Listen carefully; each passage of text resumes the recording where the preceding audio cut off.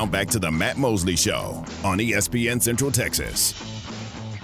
It is Matt Mosley, the Matt Mosley Show, and getting you ready for Rangers tonight, Game 3 ALCS, 7:03 first pitch. Chris Blake joining us now, Texas Rangers insider, has been part of the Texas Rangers radio network and has been around this team for his entire life.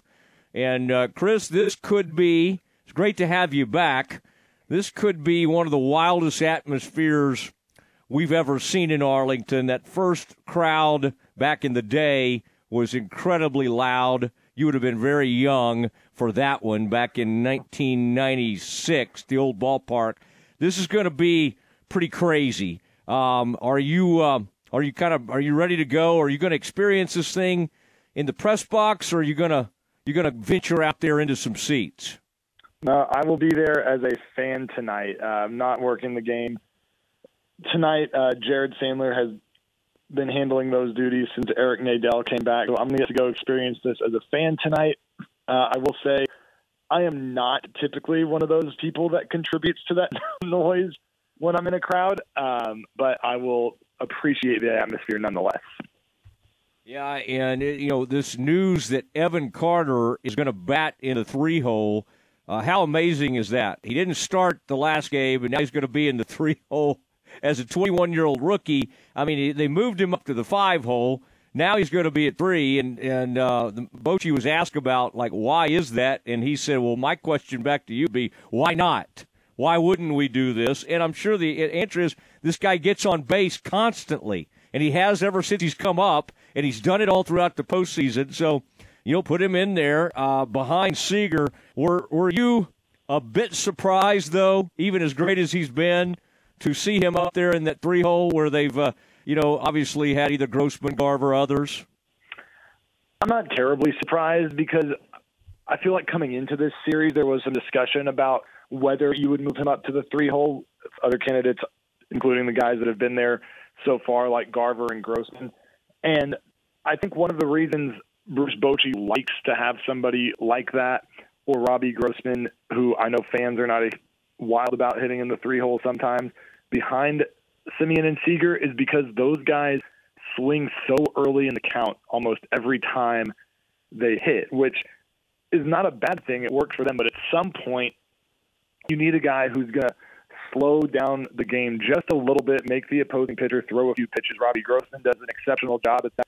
Mitch Garver, not to the same extent as Grossman does, and we've seen Carter work some long at-bats here. And I mean, if you're looking for a guy to get on base ahead of Adolis Garcia, there's not really a better option in the Rangers lineup. He's got a .536 on base percentage in the postseason. So, I mean, the moment has not been too big for him, and I don't think it will be hitting third tonight. All right, your father has broken the news that the Rangers will wear white jerseys and blue caps for ALCS Game 3. So I don't know if you've left the house yet or whatever, but just, Chris, I just wanted you to have that information. If you're sitting out in the stands and you want to coordinate, that does not totally sound like you, but I just wanted you to have that information in case you needed it. Well, it's important breaking information he puts out every day before games. Jersey colors, parking lots that are open, things like that. Need to know info. Let him know we were giving him some shout-outs for that. I think he'll appreciate that. He'll get a kick out of it. The Rangers have Gold Glove finalist at catcher. Came out today. First base, second base, shortstop, and right field. I think, and then we're getting real greedy, right, and go, why not Josh Young? Why not over at third base? Now, you're someone who looked at all those metrics and looked at FanGraphs and studies that kind of thing. I mean, this is pretty good representation. It's pretty amazing to have that many finalists. Was that a major snub or kind of a minor snub to Josh Young on these Gold Glove finalists? So I was actually listening to Eric Nadel on another station on the Rangers radio network this afternoon, and they asked him about this as well, and he was surprised. I'm a little surprised as well. I understand most of the hitting metrics. Some of the defensive metrics to me are a little bit harder to understand. The only reason I could think of that Young would not be one of the finalists for the Gold Glove at third base is maybe because of the range. I mean, but as far as reaction plays go, he's been as good as it gets, especially as a rookie. And he's made some outstanding plays here in the playoffs. I know the playoffs don't go into postseason award consideration, but that just puts those defensive skills on display for a larger audience.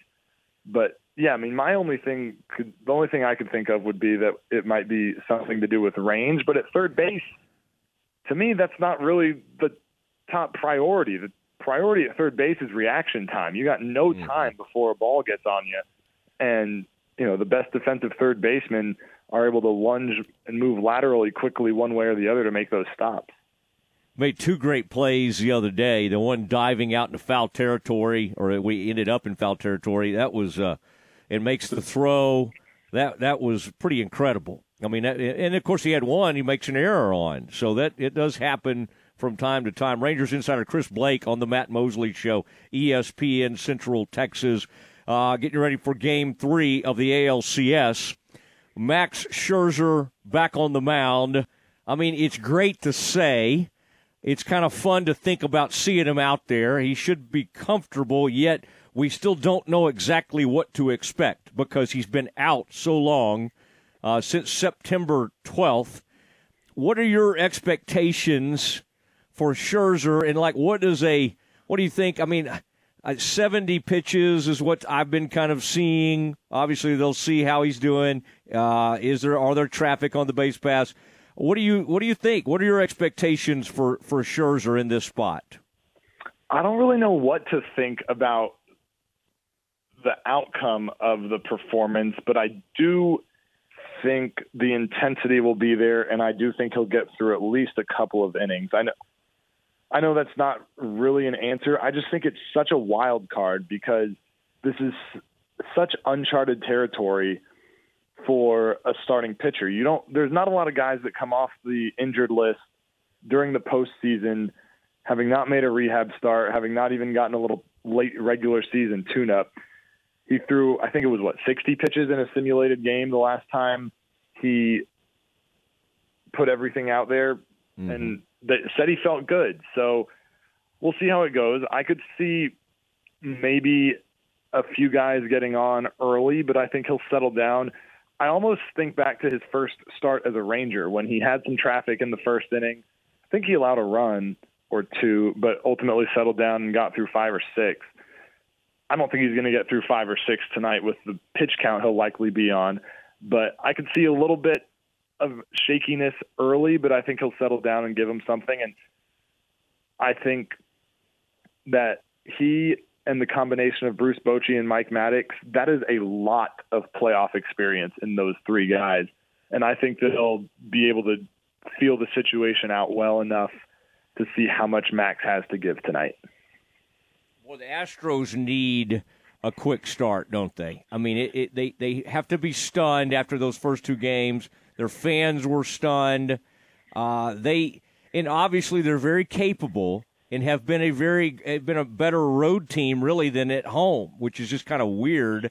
What are you expecting? I mean, the Astros, it just seems like they will come out and they need to get something going immediately, maybe to blunt that crowd just a little bit. But, boy, they are desperate for some early success in this game. At least that's the way I see it. I do, too. I mean, I think the Rangers have gotten out to early leads in each of the first two games, and that's something on the flip side that the Rangers need to do. This is not a team that has played well from behind all season long. So that's worked out to the Rangers' favor. But for the Astros, this is a good team. I don't think they're going to roll over. As much as I would enjoy it, I don't think the Rangers are going to sweep them. The Astros are too good of a team to go down that quietly, but they do need to start getting some production from a couple of key guys, namely Jose Altuve does not have a hit in this series yet. And Jose Abreu just hitting 143, 1 for 7 so far in this series. And Altuve for the playoffs as a whole hitting just 160. Kyle Tucker's not really hitting here in this series. And, I mean, they just need to get some of these guys going if they want to keep up with the Rangers. And if the Rangers get some early runs, I think that place is going to be rocking from the first pitch. And if the Rangers get some early runs, I mean, Game 3 against Baltimore, it felt like the Orioles were out of it almost immediately. And the Astros can't let that happen here in Game 3 tonight if they want to, extend the series and get back to Houston at some point. All right, and Christian Javier for the Astros, walk us through kind of what to expect. He was pretty good, it seemed like, in his last postseason start, struggled some during the season. What is it? What stands out about him, and what is kind of the key to try to getting to him? Well, Christian Javier was so-so during the regular season this year, but over the last 2 years, he's been outstanding as a postseason pitcher. You mentioned his start in the Astros divisional series. Last year, he also was one of their top postseason performers. I'm scrolling back quickly. In the World Series last year against the Phillies, he went 6 shutout innings in his start in that series. In the LCS against the Yankees last year, he went 5 1/3 scoreless innings, and then 5 scoreless innings against the Twins in the division series this year. So this is a guy who seems to have that ability, as some pitchers do, or some players do, I should say, to kind of tune it up when the lights are the brightest. He pitched to an ERA over 4.5 this year, but his last 3 playoff starts indicate to me that he'll be locked in from the get-go tonight. And the Astros are going to need it because, like we just talked about, keeping the Rangers off the board early is paramount if Houston wants to stay in the series. I like how you can scroll and talk on the phone at the same time. It's very impressive. I mean, you're looking for stats. It's a millennial skill. I would say you do belong to that millennial crowd. Although, do you ever age out of that thing? I guess you're always stuck with being a millennial. Gen X, which I'm a part of, we would ever attempt to do such a thing. You'll never hear. I had a few pages open so I could reference stuff during this call, depending on what you asked me about. So I was able to navigate to it relatively quickly. I like that. I like Mosley show notes. Most of my guests do not do that level of preparation. The young Sandler, I do not know if he gets notes out before he appears with me. So I like that level of dedication. Now, Leclerc, where do you think? I mean, it's just so interesting how he can look like, he's lost, and then lock in. It's almost like he needs to be 3-1 and walk a couple of people, and then he locks in. I mean, where are you with this bullpen? Sborz has been incredible. Isn't it wild, as many blown saves as they had this year, that now that feels like, well, it's kind of a strength. I mean, I think all of us think this could rear its ugly head at any moment, right? I mean, it's not like you see Aroldis Chapman and go, all right, I feel great. This inning's going to be quick. Like, nobody thinks that right now, yet they're getting the job done. I mean, and I guess that's all that matters at this point. I would hesitate to call it a strength. I think the starting pitching has been good, and that's kind of what carried them throughout most of the regular season, especially when they were winning a ton of games in the first 4 months.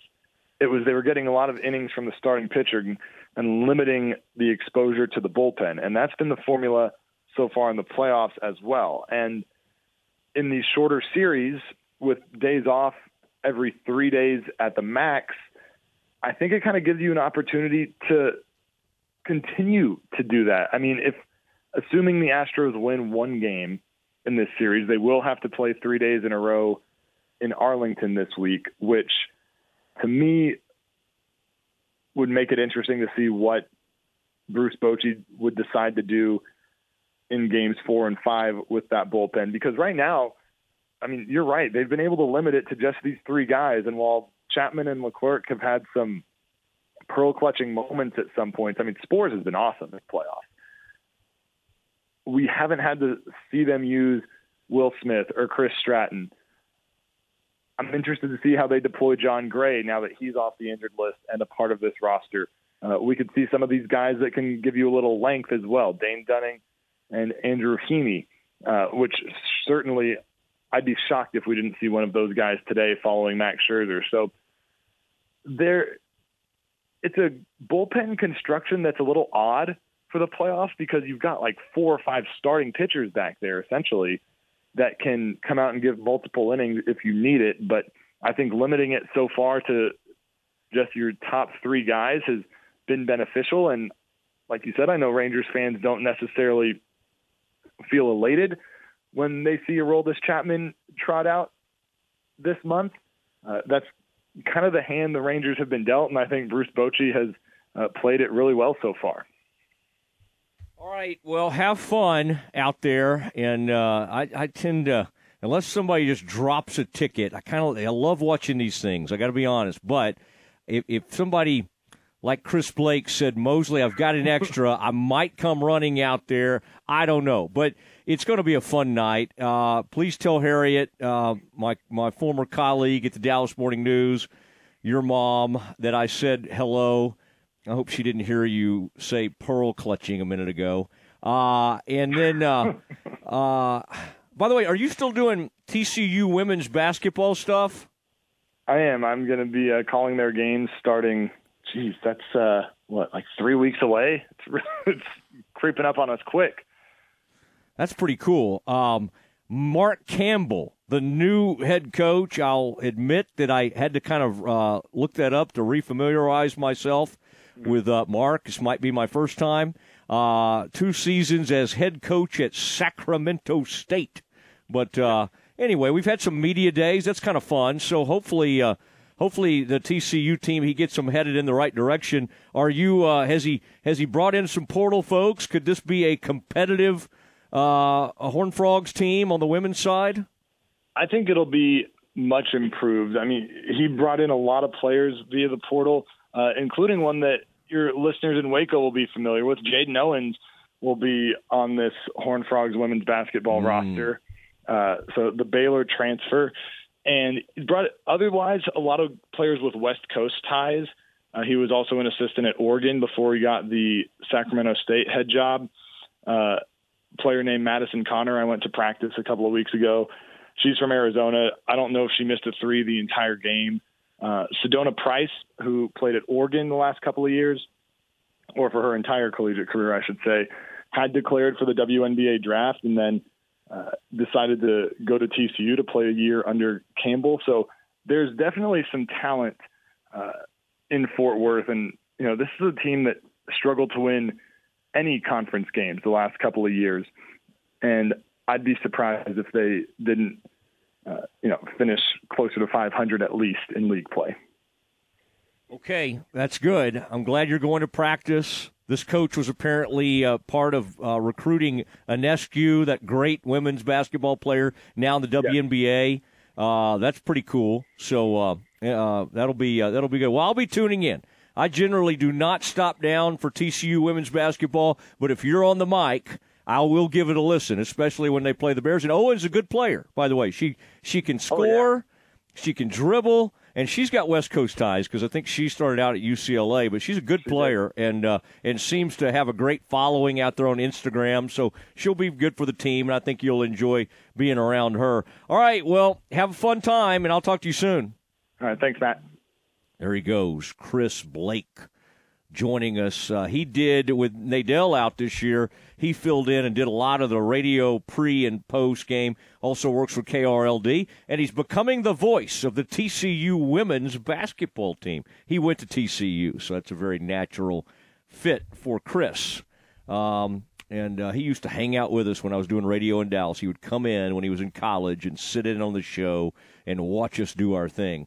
All right, it is time to continue. Let's listen in a little bit. I want to hear what Scott Drew had to say at today's Big 12 Media Day.